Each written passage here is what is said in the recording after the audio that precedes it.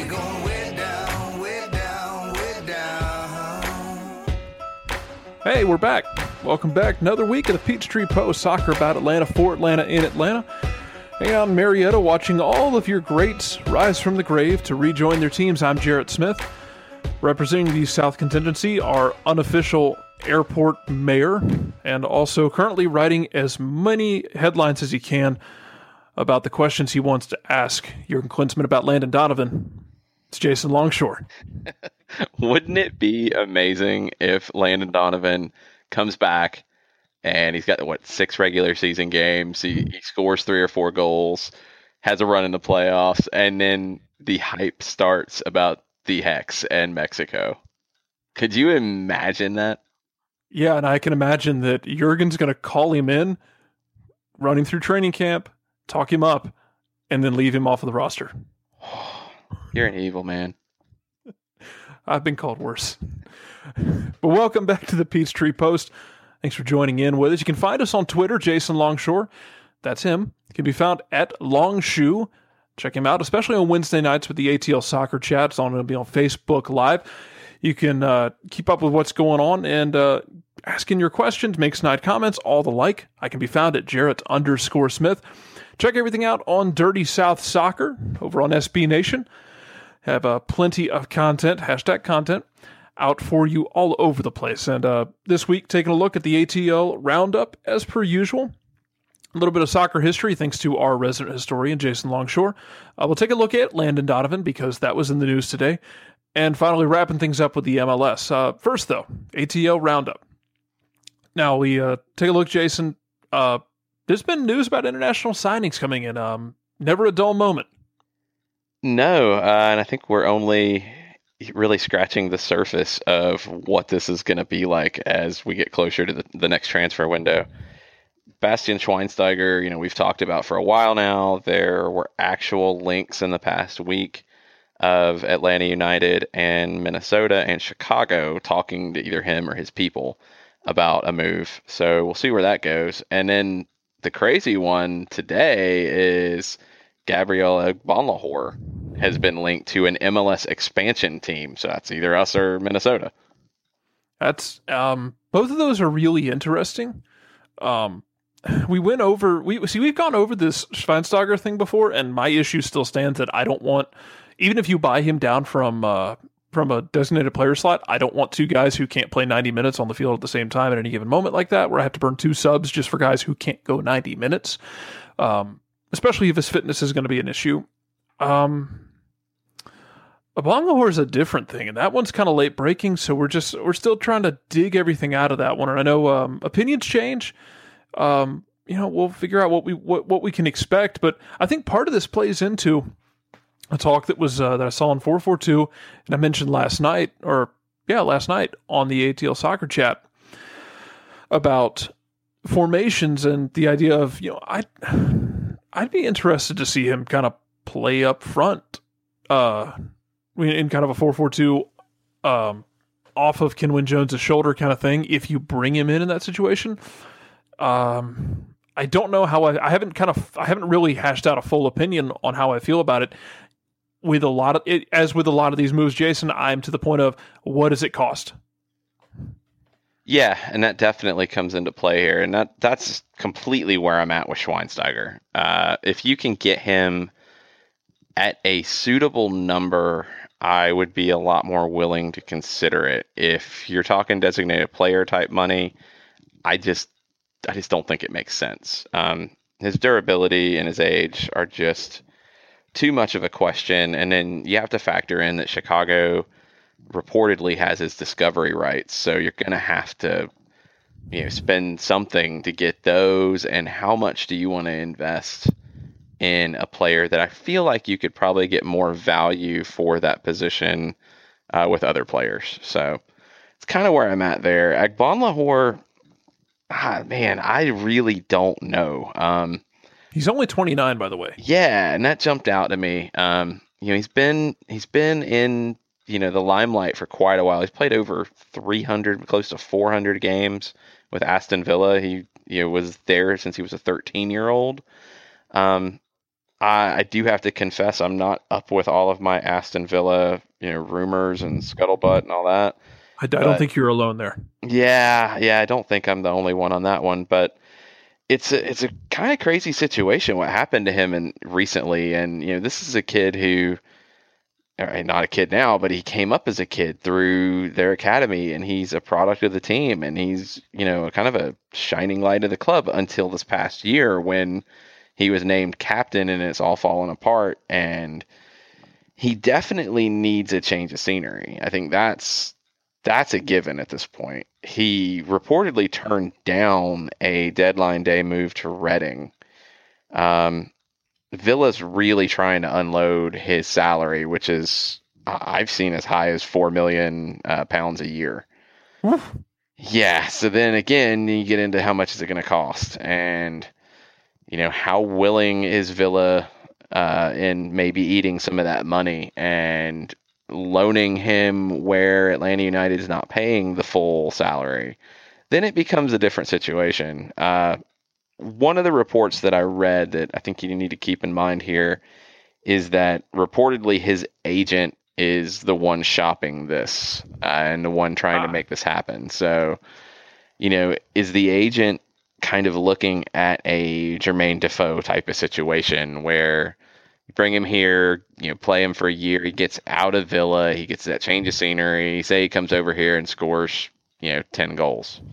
And then his demand goes up and he makes a bigger move when he goes back. Maybe that's the situation. And if you get him on a year loan, I don't think you're going to be able to get him for anything less than a DP salary, though. That's the concern. And do you want to spend a DP salary on probably your second option at forward? I mean, I think he could play with Jones. I think he could play underneath him. Yeah. But, is he going to be your primary option in the attack? Probably not. Do you want to spend that type of money and that type of resource on that? I don't know. And then, I think there are some character issues to look at. There's definitely lots of tabloid stuff out there on him late last year. And you don't know the whole situation. You don't know if just the pressure got to be too much and he kind of acted out, or if there's some long-term character issues. Yeah, he kind of went the Laramie Tunsil route with the bong. That's a good description, yes. Just without the gas mask, I think. I don't know, the gas mask might have been there. It could have been. Either way, allegedly, yeah. Allegedly. Either way, yeah, it's an interesting situation. And I think we've gone on the record about spending for designated player slots. I'm okay at this point if we use the DP slot to bring in a really solid distributing mid, maybe defensive mid who can be that first line of defense, or spending DP money on a center back who you can anchor the line, as you have said. I think anchor the line for 4 to 5 years, a guy who you can really build around. Both of those are more in line with what I would like to see. We talked about him last week, the kid from Duke whose name escapes me. Ebabis. Yes. Jeremy Ebabis. Just use him. Just get him. Get him in the pick and play him underneath Jones. Yeah, I think there's other options to have as a second forward to play with Jones, and I don't think you have to go designated player out there. I think you could pick up options to play underneath Jones in the expansion draft either. Maybe not, not saying you'll find MVP worthy guys, but you can find options. Possibly. Yeah. And that's something we're starting to go through. Cheap plug alert on Dirty South. You soccer. plug away. That's something we're starting to dig into. We just covered Chicago today, and we're going to go through all of the rosters and kind of our projections of a protected list and then guys to keep in mind. So we'll start to look at what forwards are going to be available or could be available, and there will be some. Spoiler alert, there were opinions on Sean Johnson. Yeah, and there was some pushback there too. That's good though. I like Sean. I think Sean's a very good goalkeeper in this league, but I think there are some questions depending on how you want to play. And part of his distribution and ability to play out of the back with his feet is something that his current manager, Veljko Paunovic, has questioned. And he's not the only one. I've had these conversations with people before as well. And it's something to keep in mind. Now, if you're a club that is not married to building out of the back and using your goalkeeper as an outlet, then it's a different conversation. But again, I think there's going to be other options. So it's not like you have to take Johnson no matter what. I think Zach McMath is a guy we've talked about many times. I see no way he's protected in Colorado, so he would be available. And Jimmy Maurer with the New York Cosmos could be available depending on his contract situation. And there's going to be others. So you're going to have options there, but Johnson being a local guy is definitely somebody I think you have to consider. There's also the idea, we heard about this guy who wasn't really mentioned, but the Tim Ream conversations that keep coming back. If you get a guy like Ream who can really distribute the ball out of the back, would you be more willing to take a guy like Johnson who might have issues distributing the ball at his feet? I don't think they're necessarily related. You could also make the opposite argument that if you have a Tim Ream and then you can build a defense that can play out of the back and doesn't have to, just be direct, then you want to have a goalkeeper who can play with them, because then he's that reserve, that outlet. I could see it go either way. I don't think they're necessarily related. I kind of like the idea of Ream. The salary option is the question. I just like defenders who can play. I'm definitely partial to that. I don't want a defender who is strictly a ball winner, and if they have the ball at their feet, it's a disaster. I think the game has kind of evolved past that for your better teams. So you need defenders like a Ream who can be technical and can play. Ream, I do think, is a center back and not a left back. I think he can slide out there in a pinch for you, but if I'm considering him, I'm considering him as a center back, and I think he'd be among the better center backs in the league if you brought him in. Yeah, and I don't disagree. I'm totally on board with it if you want to bring him in. And even if you don't consistently play out of the back, and if that's not your game, I would still rather have a center back who can still distribute. Yeah. I mean, I want that option.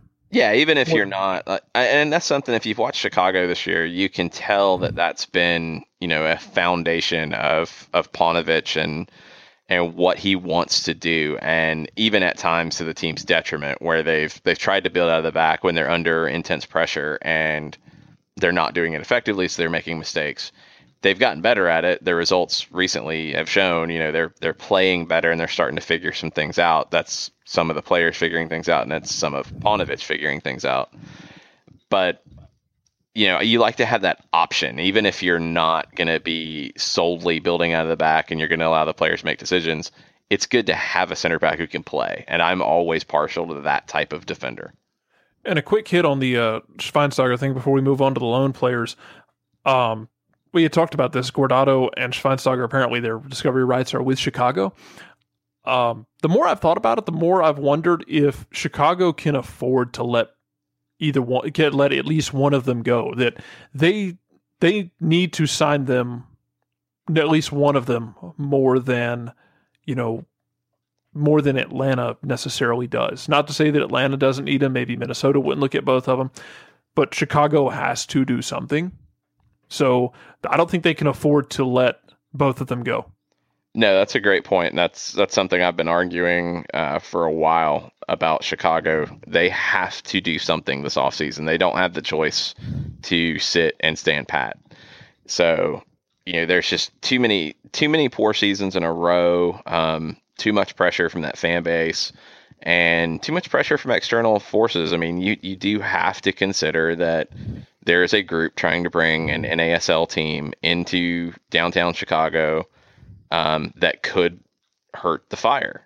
I mean, the NASL has quite a few issues right now, but if they have the right ownership in Chicago, as poor as the Fire have been, they could hurt the Fire from a business perspective. So this is not the off season to sit back. This is the off season to make a move.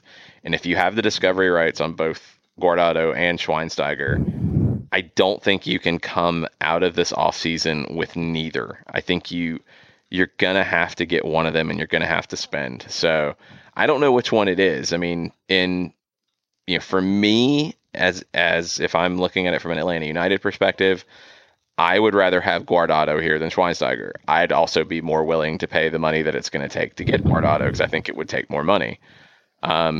My hunch is that Chicago would probably be the same because of the Mexican population there. So would Atlanta settle for Schweinsteiger's alternative? And then Minnesota is the wild card in this. We don't really know how Minnesota is going to fall into this type of conversation yet. Are they going to be a fairly big spender? Or are they going to keep it close to the vest? We don't know yet. So I don't know where they fall. Yeah, and we'll find out eventually, because all of this will have to be resolved before they can actually kick a ball. So we'll get an answer at some point. Checking on loan players. Hey, Kenwyne Jones played this week, y'all, and we kind of saw the Jekyll and the Hyde, so to speak. What did you think of Jones versus the U.S.? I think it was a friend of the podcast, Eric Quintana, who pretty much pointed out what I thought about it, which was, I mean, you kind of saw the good and the bad. We saw the good against KC a couple weeks ago, and we saw some of the not so good last night. Not to say that it was a bad night for him, but he just he found himself out of the play too much.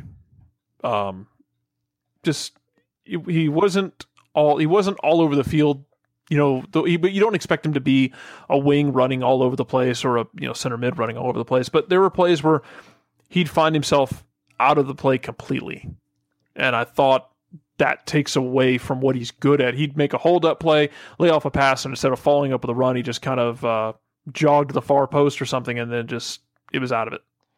I mean, to make a sports comparison, it kind of reminds me of the center, the power forward that you expect to do all the dirty work and then get out of the way.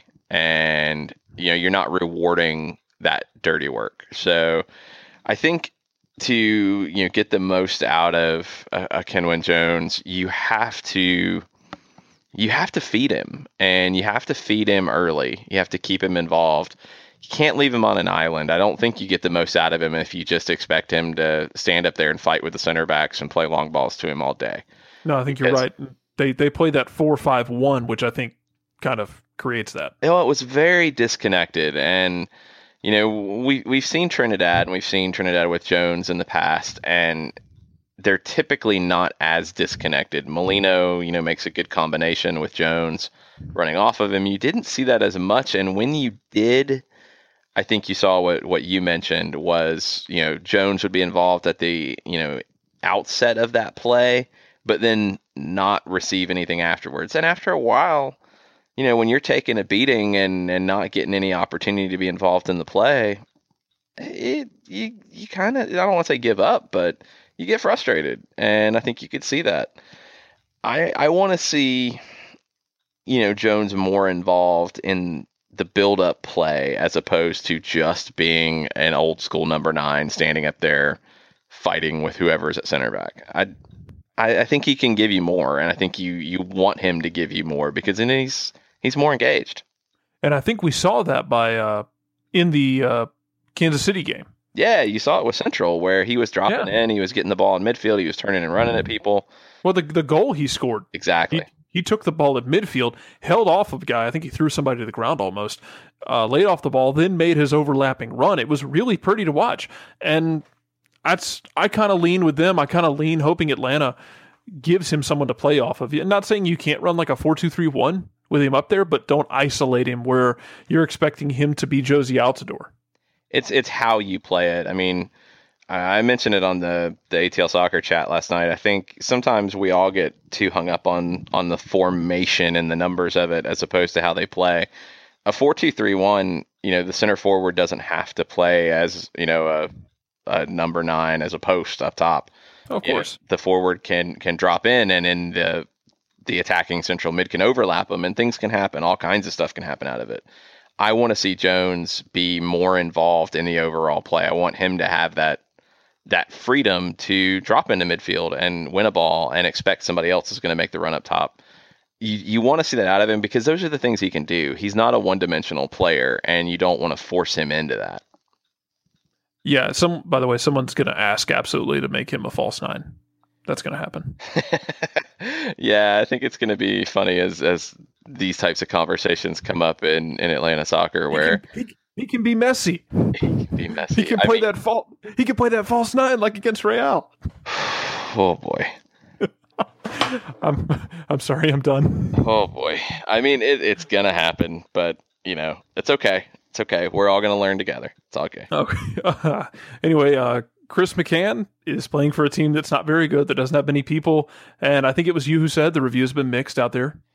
Yeah, and I can't really compare it because we're not able to see any of Coventry's games, so I don't know. But I don't know if it's just general frustration with Coventry's situation, and you have some fans who just think that everybody sucks, and that's basically where they're at. I've seen all over the place, descriptions of how he's been playing, that he's bringing a touch of class to the midfield, and he's bringing some bite, and all that's good. And then some people say he was the worst player on the field before he got hurt, and I don't know. It's all over, so I can't really tell.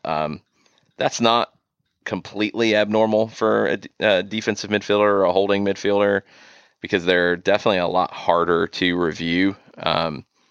I think it does take, a bit of a level of experience of watching that position or even playing that position to understand what effectiveness is in that position. So we'll see. He took a knock in his last game. They're saying he's 50-50 to play this weekend. It sounded like a knee. I don't know if he either got hit in the knee or bumped knees with somebody. I'm not 100% sure, but it doesn't sound serious. So he's 50-50 to play. I think it's Saturday morning. All right. You want to give us a quick hit on the other guys in the system? Yeah, the biggest one is Andrew Carlton. He made his USL debut for Charleston this week. They played a mid-afternoon game in Montreal, which was kind of strange. And he played a little over 20 minutes. I thought he looked good, and I thought he looked better as the game went on. Where I'm at with Carlton, when he has the ball at his feet, he's a MLS level player right now. Everything else is what he has to improve. If he doesn't have the ball, he's not involved in the game. And he made one run off the ball that I was really impressed with. One of his first plays when he came on, he made a run into the box and pulled a defender with him and opened up space for another player. I want to see more of that consistently, and I want to see better work defensively. I think that's a big area he needs to work on. And, that's not to be unexpected. I mean, this is a player who has been the best player on pretty much every team he's ever been on, and now that's not going to be the case everywhere he goes. So yeah. He's going to be asked to do more and contribute more, and it's going to take some time to learn how and when and how to be the best player he can be. And that's the role that the Atlanta United Academy has, is to get him ready for that. And we'll see how the academy season for him goes moving forward. It's a shame that Charleston hasn't been able to play him much, and I don't know the situation, so I'm not going to blame the management in Charleston. I know he was on the 18 for a game previously and did not see action. So he will be ineligible to play in the playoffs. You have to play 5 games. If you're a loaned player to a USL team, you have to play 5 games with that team to be eligible for the playoff roster. And this was his first appearance, and I only have 3 more games left. So that's a shame. Jeffrey O2 is kind of in the situation as well. He's made 2 appearances so far, and they have 3 games left. So he has to appear in every game they have left to be eligible for the playoffs. The goalkeeper, Alex Tambakis, is fine. Tambakis has played, off the top of my head, 16 games this year, and the number 2 or maybe 1A, Cooper's played 10. So Tambakis is getting the majority of the games. We'll see where that goes in the playoffs. We'll see if he is the first choice. I would expect him to be. I think he's gotten better and better as the season has went on. So that's a good thing for him going into a training camp with Atlanta United in January. Yeah, and I know we touched on this slightly. Junior's situation in Tampa Bay being as unfortunate as it is, another situation that hasn't been ideal. Hopefully he'll turn it. Hopefully he'll get a shot somewhere else where he can keep playing. Because as you said before, and I agree, having watched him before, he's a guy who can contribute. Yeah, I completely believe that he's a guy who can contribute. I don't know what the roster situation is for NASL. The season does run later, so they're not in a roster freeze or anything like that coming up. I don't know if he can move to another team. I'm not sure. Hunter Freeman just did from the Cosmos to Miami, so I'm assuming that if somebody wanted to come in and get him, they could. Don't know what's going on, but he needs to play, and hopefully he can either play in Tampa or play somewhere else. Well, meanwhile, kind of getting away from players for a second, friend of the program, Lewis Martin, tweeted at us tonight asking about the legs of travel for Atlanta United going forward. Again, United States is a very large country. We will be literally traveling across the United States. This is not like a little hop, skip, and a jump. It's not like traveling through England. So he was asking about the 4 legs of travel and about the idea of charter flights and the strategery, I guess, associated around it, Jason. Yeah, this really came to the forefront after David Beckham came to the league, and nobody really, I don't think it was even really much of a point of discussion before that. And then, word started to get out that the league only allows 4 charter flights per season, and that could be more now. It's a little murky as to what the actual regulation is. I think it's silly. I think the league's outgrown it. I'm all for the parity deal. Salary cap, I think, is a good thing. But situations like this where a team wants to spend and wants to put their guys on charter flights for some of these cross-country flights, or a flight coming back from a CONCACAF game for a league game on the weekend, if a team wants to spend that money, why are we stopping them from doing it? That doesn't really seem to make any sense. And I don't want the league to stop a team from spending money because other owners don't want to spend that money. We have to grow past that point. The salary cap's different conversation altogether, and yeah, I guess you could make that same argument. It's just to let teams spend as much as they want. I actually like the concept of a salary cap. I think they need to clean it up a bit, but you see the value of a salary cap in other leagues as well. And I think you're going to see international leagues probably move closer to a salary cap system than MLS would move completely away from a salary cap system, because you see the benefits it brings. I mean, look at, we're going to talk in a little while about the MLS playoff picture and how many teams still have a shot right now, and how many teams have a conversation about having a shot for anything in Spain after January. Yeah, that's a good point to make. I mean, about the way it works. And there's like a lot of directions you can go with salary caps and how much people are paid and how many Rottenberg articles you want to bring into this about the economics of sport. There are many discussions to be had about that. Oh yeah. If they want to pay to fly their players in situations like that, let them, is the way I see it. Especially, again, because the United States is so damn unique. Because the flights, as you said, whether they're, they could be coming from Mexico, they could be coming from Trinidad and Tobago, like we saw Sporting Kansas City do. That's a long haul. Yeah, so, I mean, give them the charter flight. Like it just doesn't make any sense to me that the league would want to hold back treating its players well in this case. And if the only reasoning is because some owners don't want to spend that money on their team, then that's on them. Yeah. I just think the league is past that at this point. I agree though that they should be given the choice. like if a team wants to spend the money, and we went over this this week about how much, the individual teams are making, like Orlando turning a profit. If they want to dig into their own profit, that should be their decision. Exactly. Yeah, they should have that option. They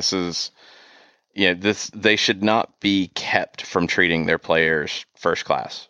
Yeah, and I don't mean that in a bad way, as in, that should be their decision, and cutting into their own profit and making less money. No, it's like they should be allowed to do what they want to do. Yeah, I completely agree. The league should not be, mandating that, no, you can't buy a charter flight for your team and treat your players well and help them perform better.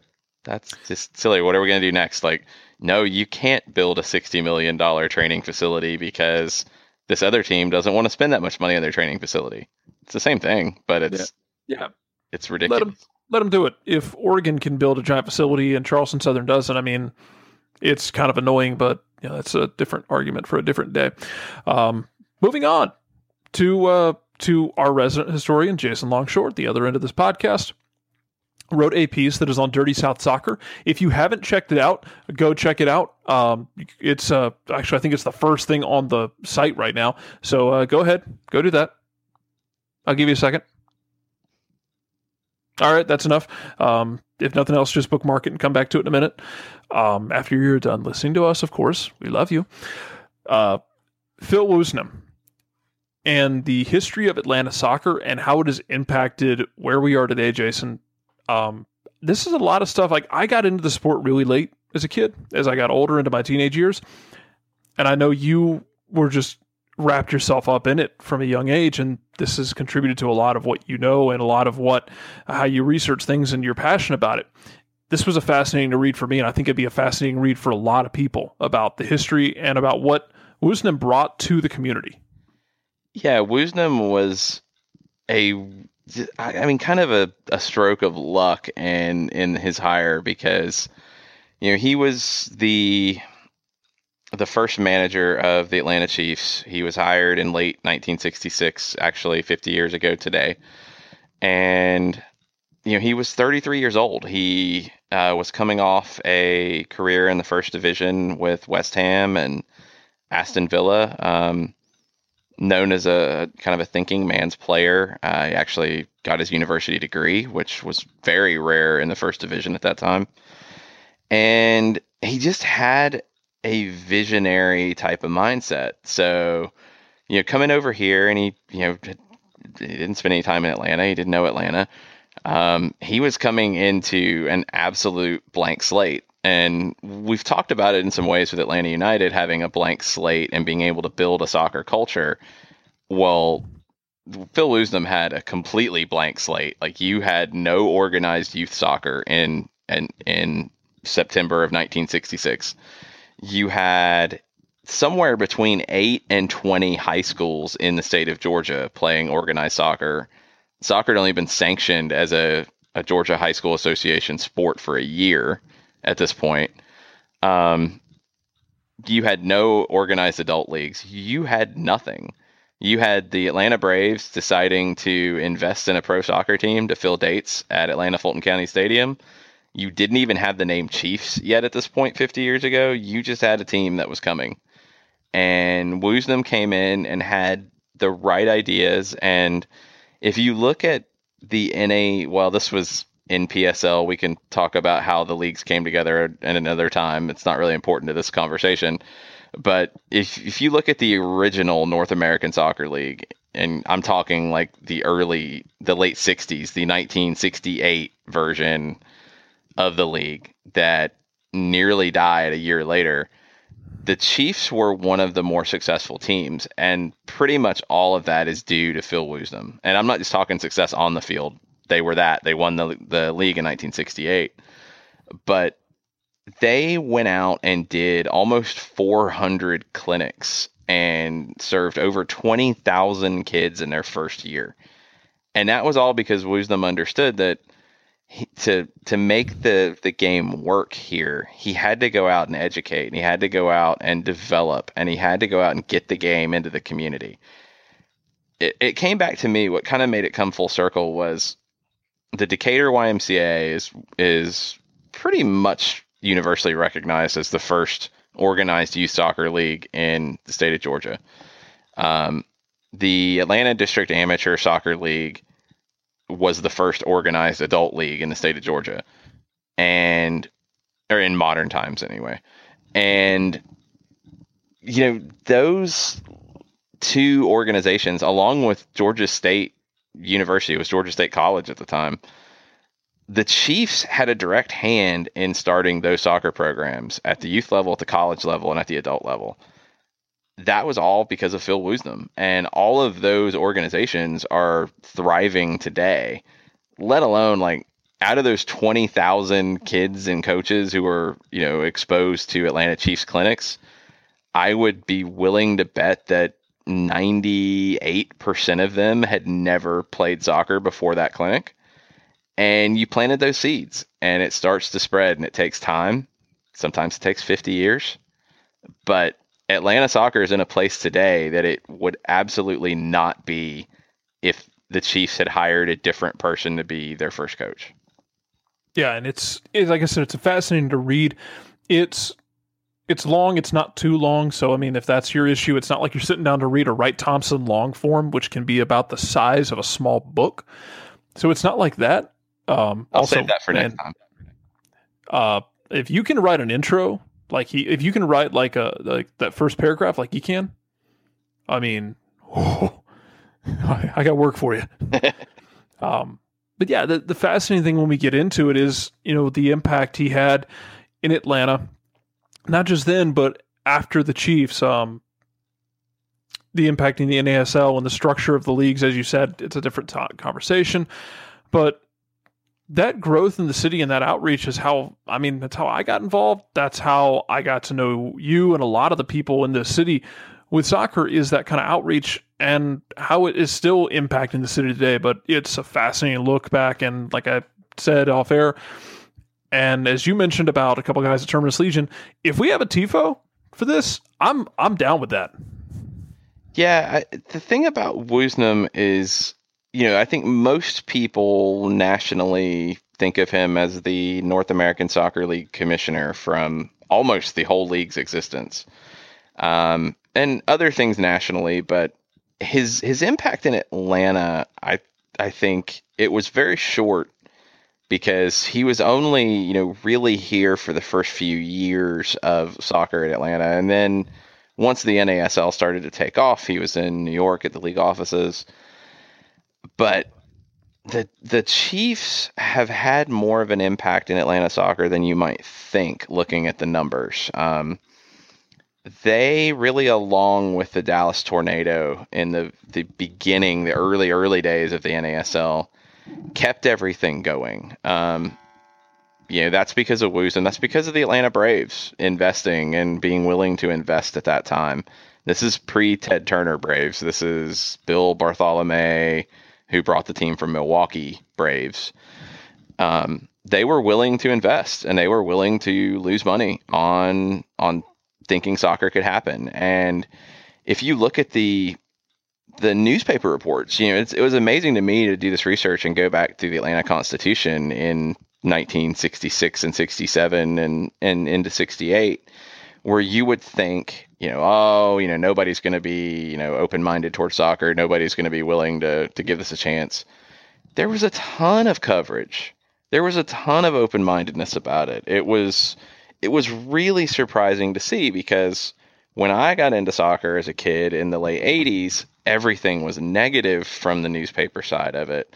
And the columnists, Furman Bisher and Jesse Outlar said, and this is something I didn't use in this piece about Woosnam, but the quote stuck with me, and I actually saved it, and I'm going to use it somewhere. He said, and this was January 20th of 1967, where the U.S. had not had a major professional league yet. There was no exposure to soccer in the South, nothing in Atlanta. Jesse Outlar's, one of the legends of sports journalism, especially in this region. He said, pro soccer should prove popular in the United States, but there will be lean years before prosperity arrives. And he was absolutely correct. we probably couldn't have guessed how many lean years we would have, and maybe that there would be a couple sections of lean years, but the optimism was there in Atlanta, and it only really waned when the NASL went from around 20 teams in 1968 to 5 in 1969. The only reason it survived is Phil Woosnam. The league was done, and Woosnam basically kept it afloat. He kept Lamar Hunt engaged in Dallas, which was what you had to do because he was the biggest name left. And they ran a 5-team league in 1969, and the league offices were in the offices next to the visitors' locker room in the Atlanta Fulton County Stadium. That was Phil Woosnam at 34, 35 years old, keeping that thing going. And it grew and grew, and the Cosmos came in 71, and then the Cosmos got ready to invest, and the league steadily grew up to that point when Pelé came and everything went to another level. And you can say, oh, well, mistakes were made. They grew too far, too big, too fast. And they did. That's not to say it wasn't hugely successful while it was. And I stand by also what I said off air, that if when we play Dallas, if there is a Lamar Hunt, Woosnam joint TIFO, I am completely on board with that. And that would be very fun. It's such a fascinating thing to me, though, that you have this guy who does come over, finds himself in Atlanta, of all towns. I mean, Atlanta in the 60s isn't Atlanta today. That's something that has to be mentioned here. Yeah. This isn't like, oh, it's Atlanta. No, this is not the same Atlanta. This is Atlanta in the 60s. In 1967, it's a different town. You've just gotten your first major sport franchises kind of not even off the ground. They're still in the hangar, so to speak, if we're going to burn the metaphor. You had 1 year of the Braves. I mean, even before the Braves had finished their first year, they had committed to joining the soccer league. Yeah. And I think it should be noted, because 1967 was the year that all of this happened, that we will officially not recognize the 1966 World Cup and the team that may or may not have won the 1966 World Cup. So, and that's something I've learned through all this. The going story for years, and this is what I had always read in Atlanta, or not even Atlanta, American soccer history, was that, they showed the 1966 World Cup final on TV and everybody decided to start a professional league. That is 100% false. And if you go back and do the research, it's on record that there were groups trying to start a league before the World Cup started in 1966. There were reports in the Atlanta Constitution about the Braves starting a professional soccer team in May of 1966. It didn't become official until later, but the things were already there. Things were in motion. There were lots of other things that brought about professional soccer in the U.S. Did the television viewing of the 66 World Cup final and the success that it had, and it was an exciting game, did it help? Yeah. Did it bring some more people to the table? Probably. Did it cause professional soccer to happen in the United States? No, it didn't at all. I mean, there have been a lot of things that have helped. The 99 Women's World Cup helped. The goal from Landon Donovan, who we'll talk about in a moment, helped against Algeria. Like, there have been a lot of things in the World Cup in the United States. It helped. Like, a lot of things have helped. But like you said earlier, there will be prosperity, but there will be lean years, and I think we've had those. There are still going to be, I think, times where things get tough. Maybe not as lean anymore, but where there's challenge. There's going to be There's going to be pushback. Maybe not physical pushback from people who push against the league, but there's growing pains. So definitely. And just like how I said the other day, that starting a sport franchise isn't a short-term investment, it is a long-term investment where you're looking to, as you said, break even.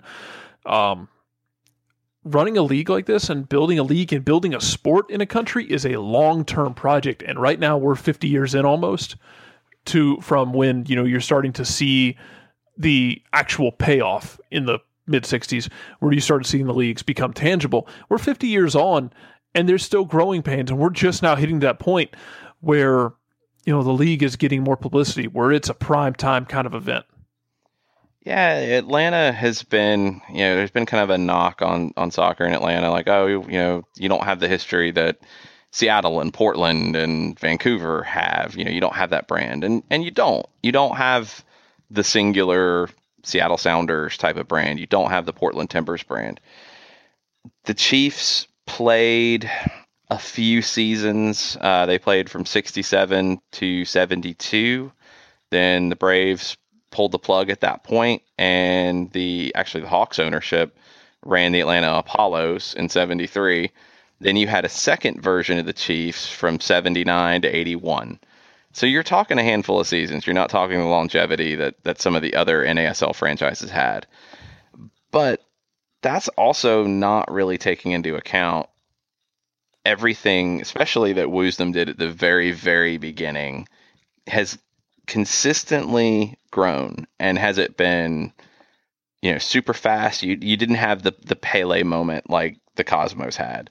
You haven't had those things happen that have kicked it to another level. It's been a steady growth, and you had the Chiefs, then you had the year of the Apollos. You had some downtime in the mid 70s. The Chiefs came back. You had the Georgia Generals in 1982. Then you had some different things happen in the 80s. You had the Data Graphic amateur teams that were among the best in the country. You had the Atlanta Attack pro indoor team in the 89 to 91 timeframe. You had some USISL teams around that time too. You had the Atlanta Magic, who was a strong semi-pro indoor team, went undefeated for like 2 or 3 years.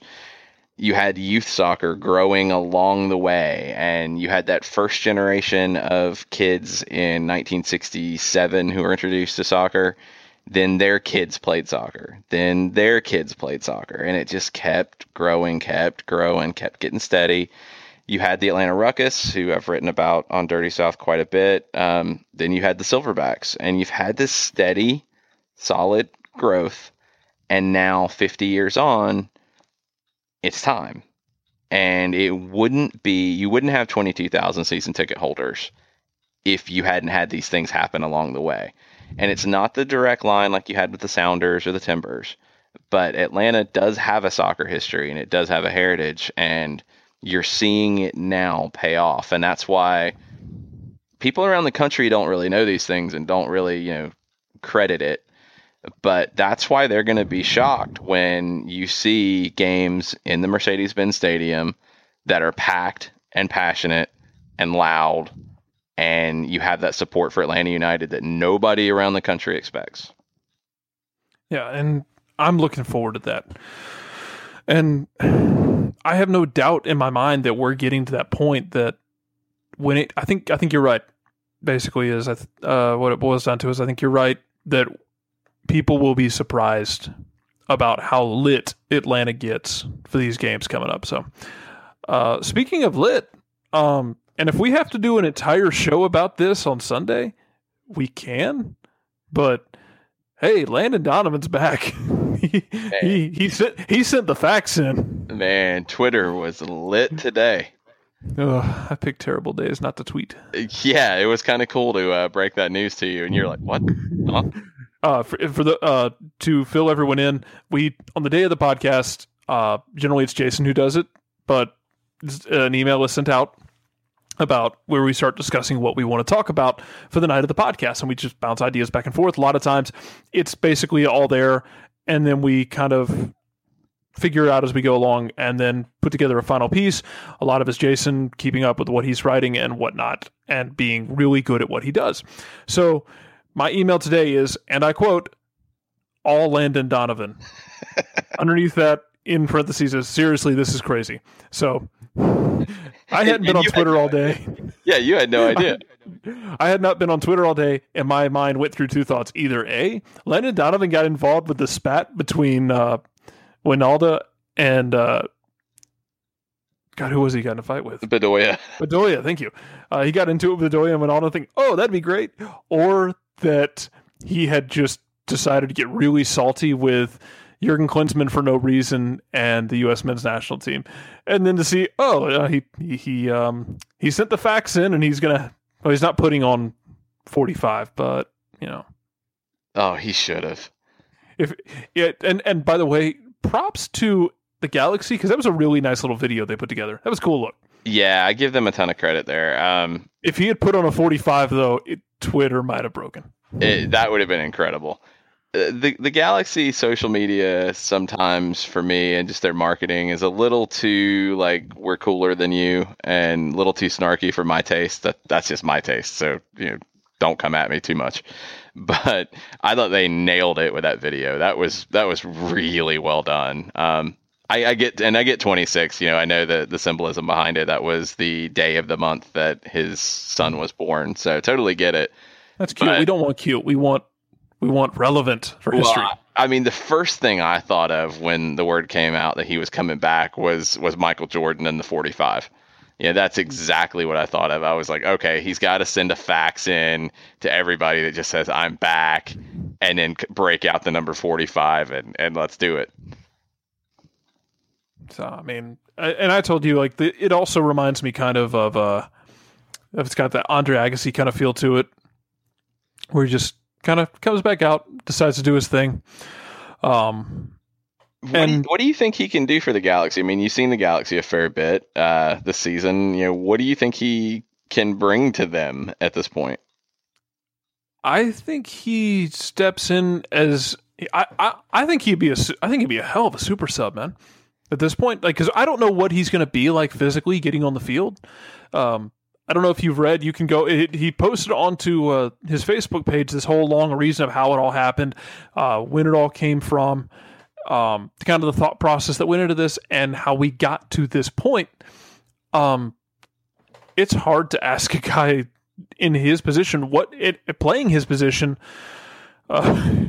It's got to be hard to ask him. I need you to go out there and play 70 to 90 minutes for me.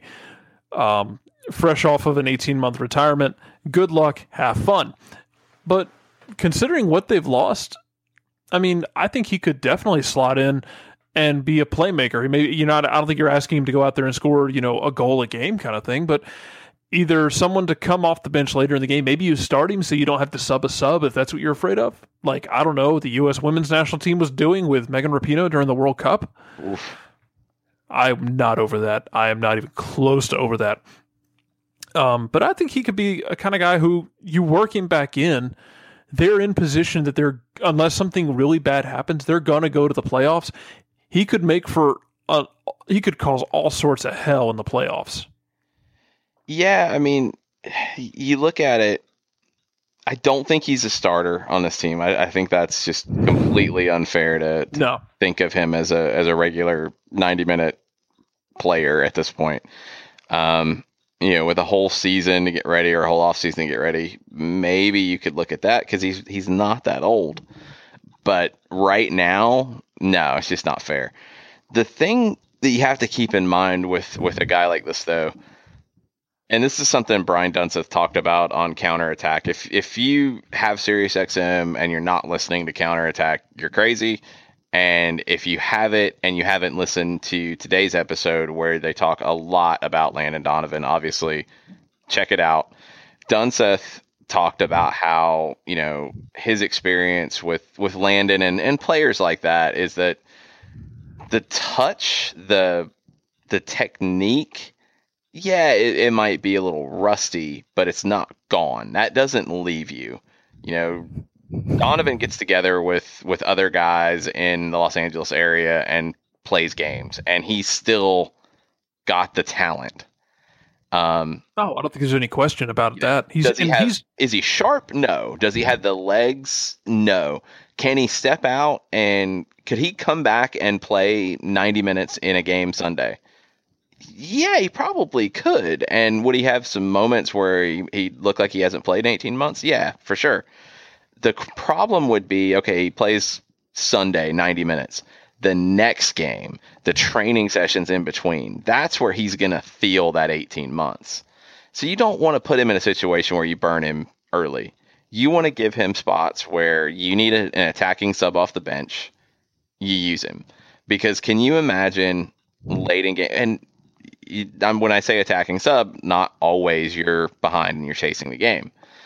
Can you imagine late in a game when you're trying to close the Galaxy out, or say the Galaxy have a lead and they're trying to close the game out, and they bring on Landon Donovan and they're running counterattacks with Giovanni Dos Santos and Landon Donovan? You're going to be terrified. Yeah, I mean, he doesn't have to be sharp. No, he doesn't have to be sharp at all. The threat of Landon Donovan is going to scare you, and it's going to open things up for other players. No, I don't disagree, and that's kind of where I'm kind of torn, and I'm fighting with myself about. Oh, it'd be a really good super sub. I don't want to have to burn a sub if in the playoffs and we go into the 115th minute and I have to pull Landon Donovan. I don't want to have to sub a sub, but these last few games, if let's say they're up 2-1 and they want to protect the lead, and they decide, hey, we're going to put him in, so go ahead, pour everyone forward and watch what happens when you turn the ball over. He's a gamer. I mean, the people who are negative about this and want to pull out past criticisms of Donovan saying he's soft and all this type of stuff, I don't get it at all. I really don't. You can say what you want about Donovan choosing to come back to MLS rather than stick it out at Leverkusen back in the day, and then you can go to the Bayern Munich time, and you can even bring the Everton time into it, whatever. There is not a singular blueprint for how to be the best soccer player you can be. There is not. Some players flourish by going overseas. Some players play their best soccer being at home and being surrounded by family. Landon has talked about issues he's had with mental health, and that has to be taken into consideration here. You saw him play his best soccer in MLS. You saw when he went to Everton on loan in MLS off seasons, he could play with the best in the Premier League. He fit in. So to call him soft, I think is BS.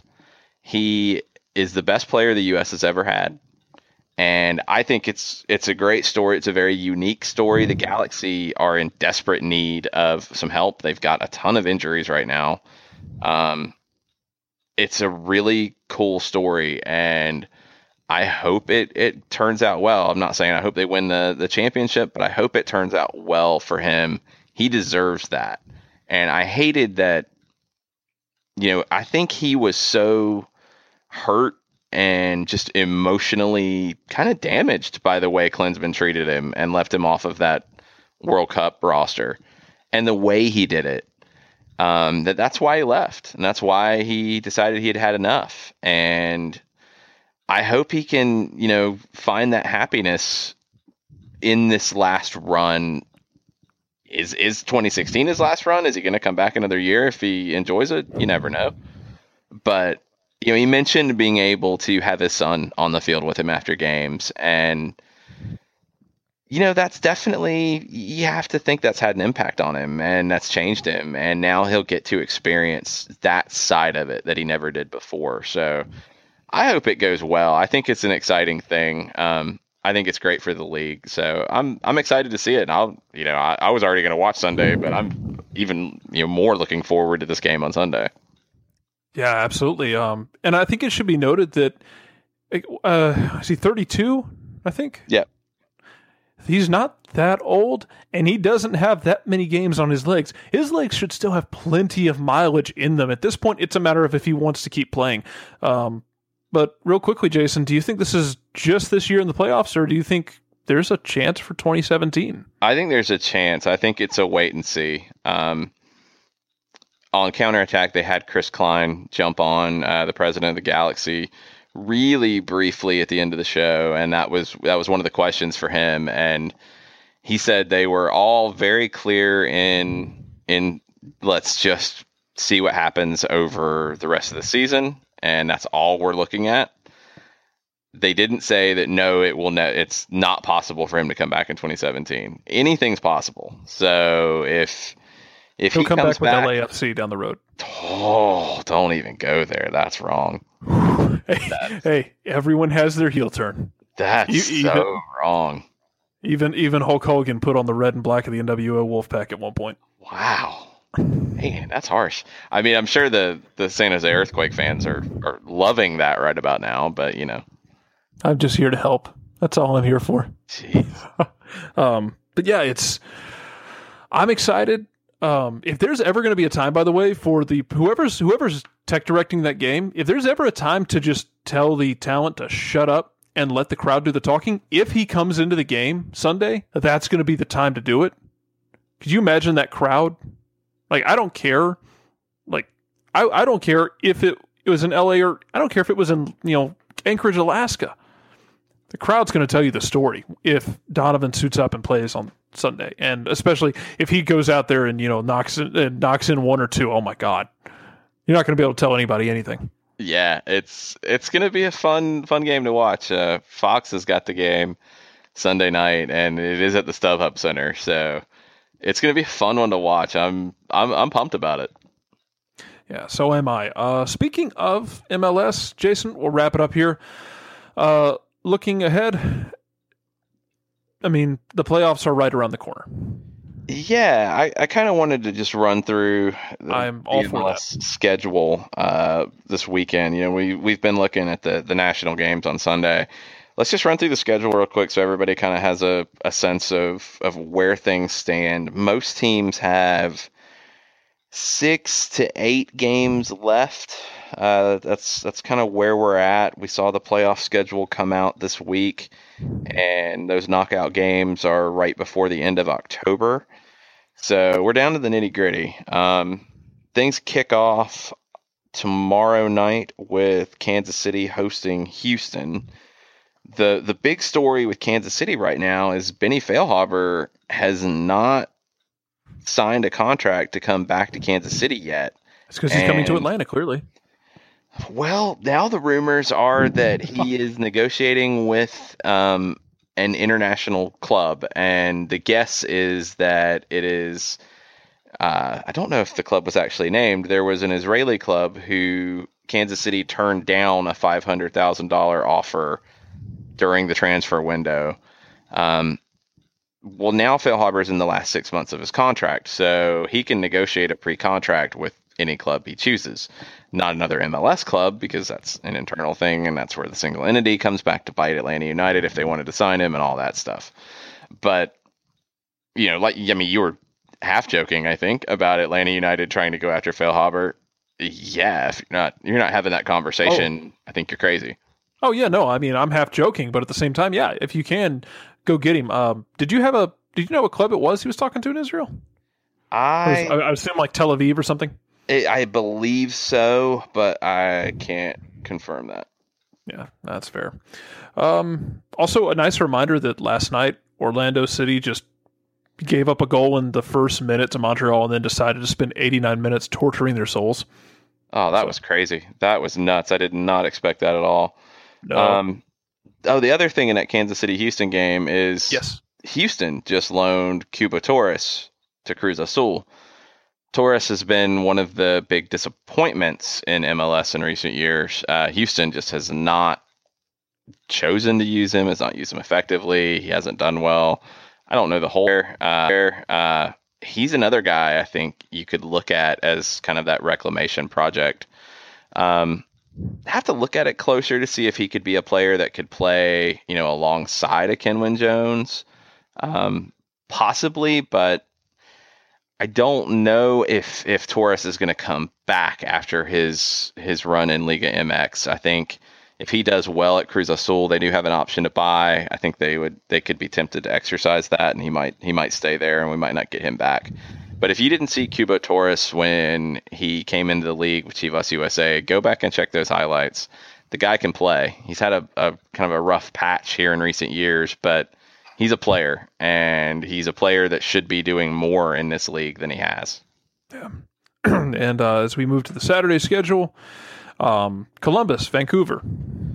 Vancouver is just nosediving. They've lost 5 of their last 6, which you can't do at this time of year. They're just getting out of Seattle's way.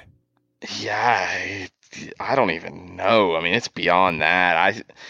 I think Carl Robinson and that coaching staff have to be, concerned about keeping their jobs after this. And it's shocking if you saw Vancouver last year, where I think if they had some better luck with injuries down the stretch, they could have been a title contender. And it's just the wheels have fallen off here at the end. Columbus is trying to make something happen. They've won 2 of their last 4. They're 8 points back in the East. I don't see it happening, but things are looking better for Greg Berhalter, who, I wouldn't say he's on the hot seat after an MLS Cup, final appearance last year, but to go from the Cup final to missing the playoffs by a significant margin, it does make you wonder. Yeah, that's and I mean, I think it takes the Kai more Kamara situation. So yeah, you have to remember that. I was about to ask. I was about to politic and say the Kai Kamara situation, I think, is a bookmark here that should be looked at. Yeah.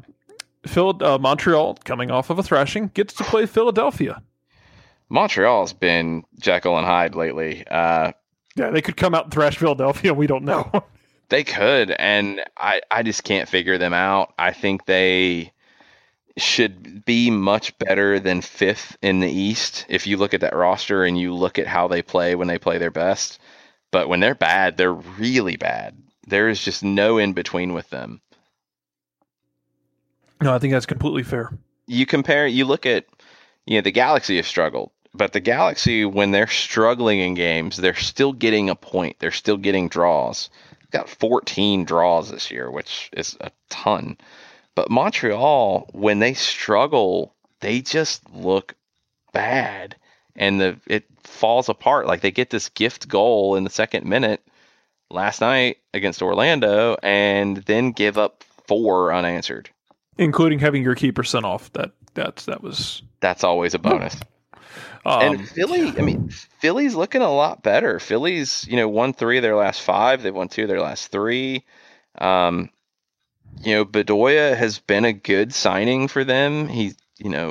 I'm not a big fan of his Twitter game these days, but on the field, he's really helped that club. And the guy that he's kind of unlocked is Roland Alberg, who's a player probably a lot of people don't know. He's very underrated, and he's been scoring a lot of big goals for the Union. So Philly's a team that, I really wouldn't want to see in the playoffs. I think they're dangerous. Absolutely. No, that's where I was hoping you would go with that if you didn't outdo it. But that's that team who they're probably not going to get a first round bye. And if they survive their first, that first game, that first little wild card game, and you get them on a home and home, and I don't want to deal with that. Hey, they could get into the top 2. They're only 3 points out. I mean, that's possible. I mean, I just don't know it'll happen, but I mean, it's possible. Let's see what's next on the schedule. New England and New York City. New England and New York City. New York City's won 2 of their last 3. They're a point clear at the top of the East. New England has lost 4 of their last 6, which is a awful time to do that. Yeah, because now they're 4 points out of a playoff spot. Yeah, 4 points out, leaking goals. And the teams above them, by the way, the 3 teams above them all have a game in hand. Yeah, and the thing about the New England, I mean, compare these two. New England and New York City have both given up 47 goals this year, and New York City's had a couple bad losses that have contributed to that. But 7-0. That's 7-0. That's never not going to be funny. It's not. I mean, 7-0. But they've both given up 47 goals. New York City has scored 48. They actually have a +1 goal differential now, which they had a negative goal differential in first place for quite a while, which is hilarious. New England's only scored 31 goals this year. That's the lowest in the East.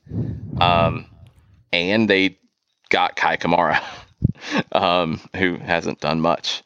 So well, you kept him away. You kind of did an addition by subtraction. You took him away from Columbus, who, admittedly, maybe he doesn't save Columbus, but you pulled the rug out of another team in the division. So that's nice. Kind of, but here's my question about New England is You started the season with Charlie Davies, Juan Agudelo, Teal Bunbury, Diego Fagundes, Lee Win. 5 great attacking players. You add Kai Kamara to that. Now you've traded Charlie Davies, but you were going to trade a forward once you got another one because you didn't have enough spots for forwards anyway. It looks like Borussia Dortmund's midfield. And how do you only have 31 goals out of that? Inefficiency, market inefficiency.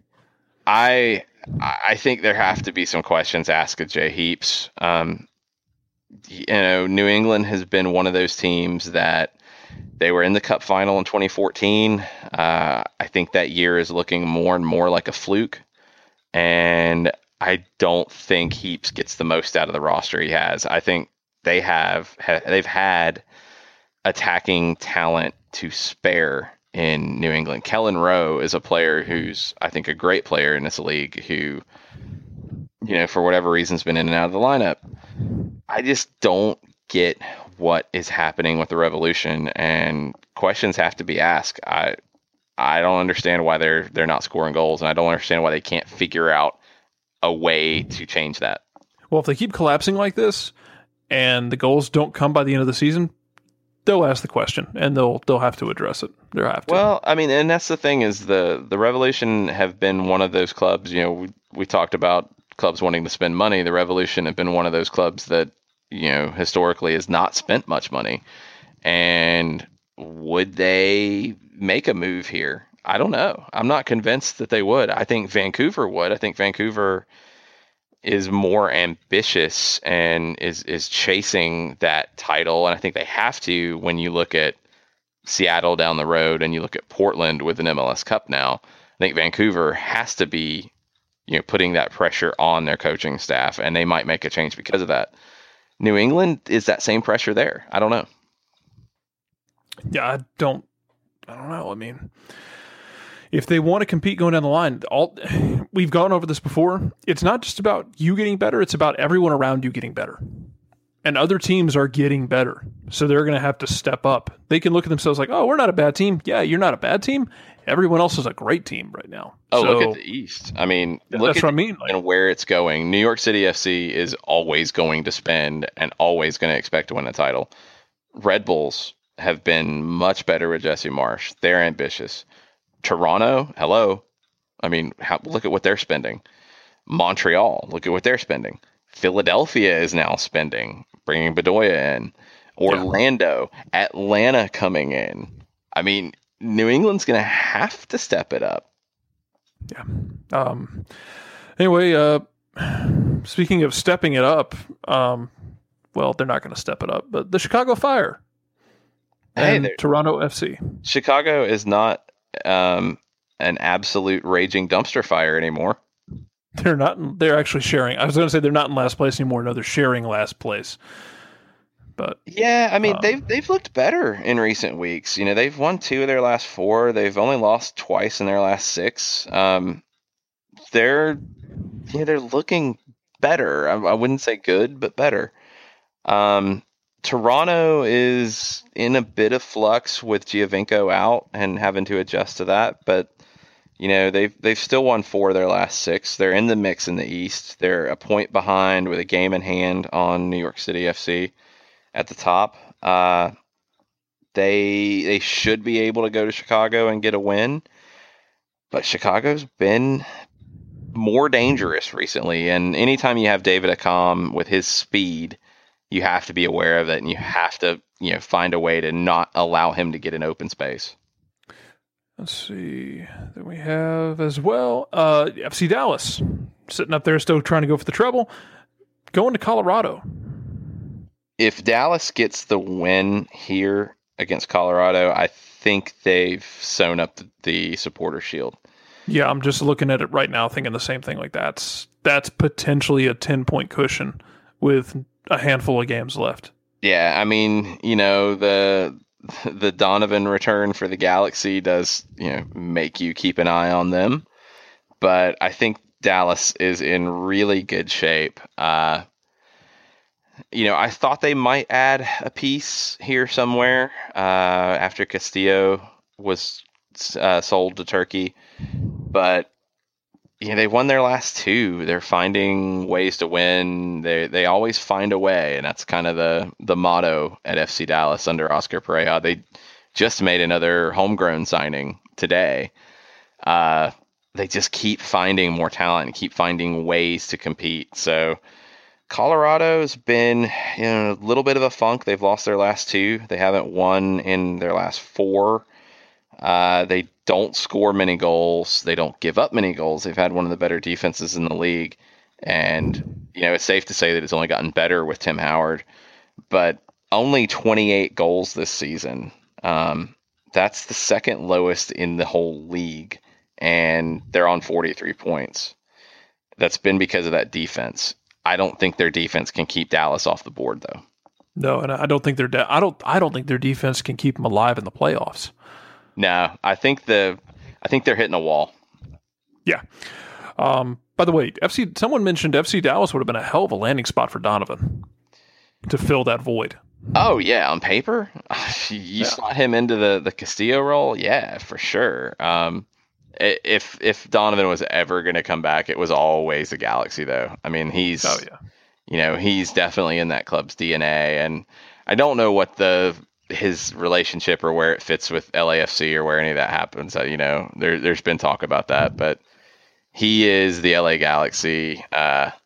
He's definitely going to be a symbol of that club forever, and I know that really kills the San Jose fans. Portland Timbers, Real Salt Lake. So Portland has been all over the place lately. They're either win or loss. They're not looking for draws anymore. You never know what you're going to get with Portland. So definitely a team. They have a -2 goal differential. That's my favorite part. Yeah, I mean 42-4, 44 against. They haven't had a draw in their last 6. It's interesting. Salt Lake, if you didn't see the Salt Lake Galaxy game, that was a lot of Yura Mosisian for Salt Lake has been really good lately.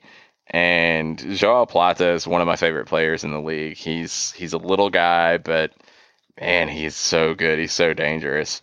And another one of my favorites in the league is Burrito Martinez. So Salt Lake's a fun team to watch, and they used to not be. I think it took Jeff Cassar a little while to figure out, what he could do and what he could, let his team do, and how he could rely on the defense he has. And they've had some issues at center back, but they're scoring goals. They've scored 42 this year, as many as Portland, and they've given up a few less. Salt Lake hasn't lost in their last 3. It's going to be in Portland, which is always tough. And Portland really needs this game. I'm thinking it has draw written all over it because of that. But Portland doesn't seem to draw, so there's no telling. No. Let's see. Next, San Jose and Seattle. This is a crazy one. I think if there's a loss in this game, I think that team's out. They both, San Jose is 3 points behind Portland, but they have 2 games in hand. Seattle's 4 points behind Portland and has 2 games in hand. So maybe that's a little harsh. Maybe a loss doesn't eliminate a team here, but I think whoever gets the win could kind of go into that driver's seat, especially if Portland loses to Salt Lake. Oh yeah, it becomes if San Jose wins, they become tied with Portland. And they have 2 games in hand. Both of these teams have 2 games in hand over Portland, by the way. Yeah, those 2 games, and I believe they're simultaneous on Saturday, same time, same kickoff. Yeah, they are. Both of them are competing against Pac-12 After Dark college football. I think I'll be watching the wacky Western Conference games that night. So, I will be as well. I'll keep an eye on Pac-12 After Dark, but I'll be watching. Oh, yeah. I think you always have to keep an eye on Pac-12 After Dark because you never know what can happen there. But Portland, RSL, and San Jose, Seattle, I think, going on at the same time, those are going to be a good watch and a good kind of glimpse at what, late season MLS atmosphere can be as teams are chasing playoff spots. I think those are going to be some fun ones. Moving to the Sunday games, competing against the NFL starting up, because let's just pretend that didn't just happen with Cam Newton's head being crushed against somebody else's head. New York and DC United. I'm sorry, Red Bulls and DC United. Yeah, so Red Bulls are 1 point out at the top of the East. They're in second right now over Toronto. I'm not sure what the tiebreaker is, but Toronto still has a game in hand, so let's just say they're even. New York goal differential's 1, by the way. Yes, there you go. Between each other. New York hasn't lost in their last 6. Scoring goals, good defense. DC is another one of these teams that's kind of been all over the place here of late. Defense has been pretty decent all year, but they're not scoring as many goals. However, they are a different team now that they have Patrick Mullins. That was a great move where they picked up Mullins from New York City FC. Mullins is a prime example of a player that you have to get him in the right situation to get the most out of him, and you have to give him time. He was in New England, showed flashes. He was at NYCFC, showed flashes. Now that he is the guy in DC, he is making players around him better. Very good center forward. And I think you have to look at DC a little differently now that he's there. This game being at Red Bull Arena, though, in a 1:00 kickoff, I think that Red Bull press is probably going to be too much for DC to handle. Yeah, I agree. And DC, again, like DC's 2 points out of the playoffs right now. They could get into the playoffs and be like that team who, in a couple of weeks ago, how did we lose to DC in a first-round playoff matchup? But I don't think they get there. You look at it right now. I mean, say they do get in that 6th spot and they play Toronto in the first round. Could they win them in Toronto? Absolutely. Yeah. Yes, they could. It could make people's lives very miserable in Toronto. So, I mean, they could be. I just don't think they do it. I think Orlando. I think it's got the momentum. Yeah. And then finally, last game in the adventure here, Galaxy and Orlando City. Speaking of Orlando, this is a tough one for Orlando going across. You know, you're coming off the huge win in Montreal midweek. Both teams are coming off midweek games, so that kind of levels the playing field here. LA just keeps grinding it out. They're going to have a ton of emotion with Donovan making his return. You have to expect he'll be in the 18. You have to expect you'll see him. Can Orlando keep the momentum going? They've won their last 2, and the huge win in Montreal. I did not expect that at all, and I definitely didn't expect it after them going down by a goal. I didn't. I mean, if you'd have told me like, oh, they went down a goal and they came back and won like 2-1, I think I'd believe that. I wouldn't have believed that they went up 3-1, got the keeper sent off, and then just bombarded the living hell out of Montreal. It was really impressive. Yeah, Orlando's dangerous. I think Kreis is starting to have his effect now. You know, you won't see fully what Kreis can do with that team until he can overhaul the roster a bit, but he's having his effect on what they have, and he's getting more out of them than Adrian Heath was earlier this season. LA's just had a crazy season when it comes down to these injuries. You know, Jossie Zarda's gone. You've had Steven Gerrard miss a lot of time. You've had Van Damme miss time. Now you don't have Nigel de Jong. Robbie Keane's had injuries all season. It's just been hard to get a rhythm, and you're only now starting to see some of why they brought Giovanni Dos Santos in. And I think depending on how much Donovan plays, he might be able to help bring even more out of Dos Santos. So the Galaxy are, this is that move. You bring Donovan back, and we've talked about that threat of Landon Donovan running at you. The Galaxy are that team you don't want to see in the playoffs. Oh yeah, and of course, if it comes down to it, and we have to do a show on Sunday about all after this. After Landon Donovan has a hat trick, we're going live. Is that what you're saying? That's what I'm saying. He's going to have the hat trick, and he's going to run over to the sideline. He's going to pull out a U.S. national team kit. And some sunglasses too. There has to be sunglasses be, involved. Oh yeah, absolutely. But depending on how all this goes, either way, we'll keep you up to date on it. That pretty much wraps it up for us here at the Peachtree Post, Jason. Unless you have anything else this evening, no breaking news again. News I'm very disappointed. It is going to be, it's going to be a fun weekend in MLS, and yeah, there's a ton of stuff going on. Now that we're into the second week of college football, and we have the opening weekend of the NFL, but Saturday night, especially late night, those two Western Conference games, I highly recommend pulling those up on MLS Live. I even more highly recommend the LA Orlando game Sunday night on Fox on FS1. You're going to get to see kind of the things that Atlanta has to look forward to, and some of the storylines that Atlanta has to look forward to next year.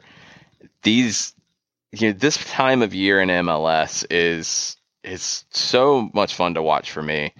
I've loved MLS playoff soccer since the beginning. I mean, I remember the first playoff series in MLS that was DC and the Metro Stars, where the first game in Giant Stadium went to a shootout, and there were all kinds of accusations about the Metro Stars cheating in the shootout, changing the order, all kinds of stuff. Playoff soccer, the drama involved in it, you won't find it many other places. People talk about Pro Rel, and people talk about the relegation battles and the final day of the Premiership season, all that. It's great. Playoff soccer is different, and it's a lot of fun to watch. It's super intense. It's kind of like when we say playoff hockey is different. Playoff soccer is different as well. Very similar, and there's not that sudden death feel to it, but it does. This is kind of the lead up to it. So those two games out west for sure are must-see TV, and LA Orlando for the return of Landon Donovan. FS1, watch it. We'll talk about it next week.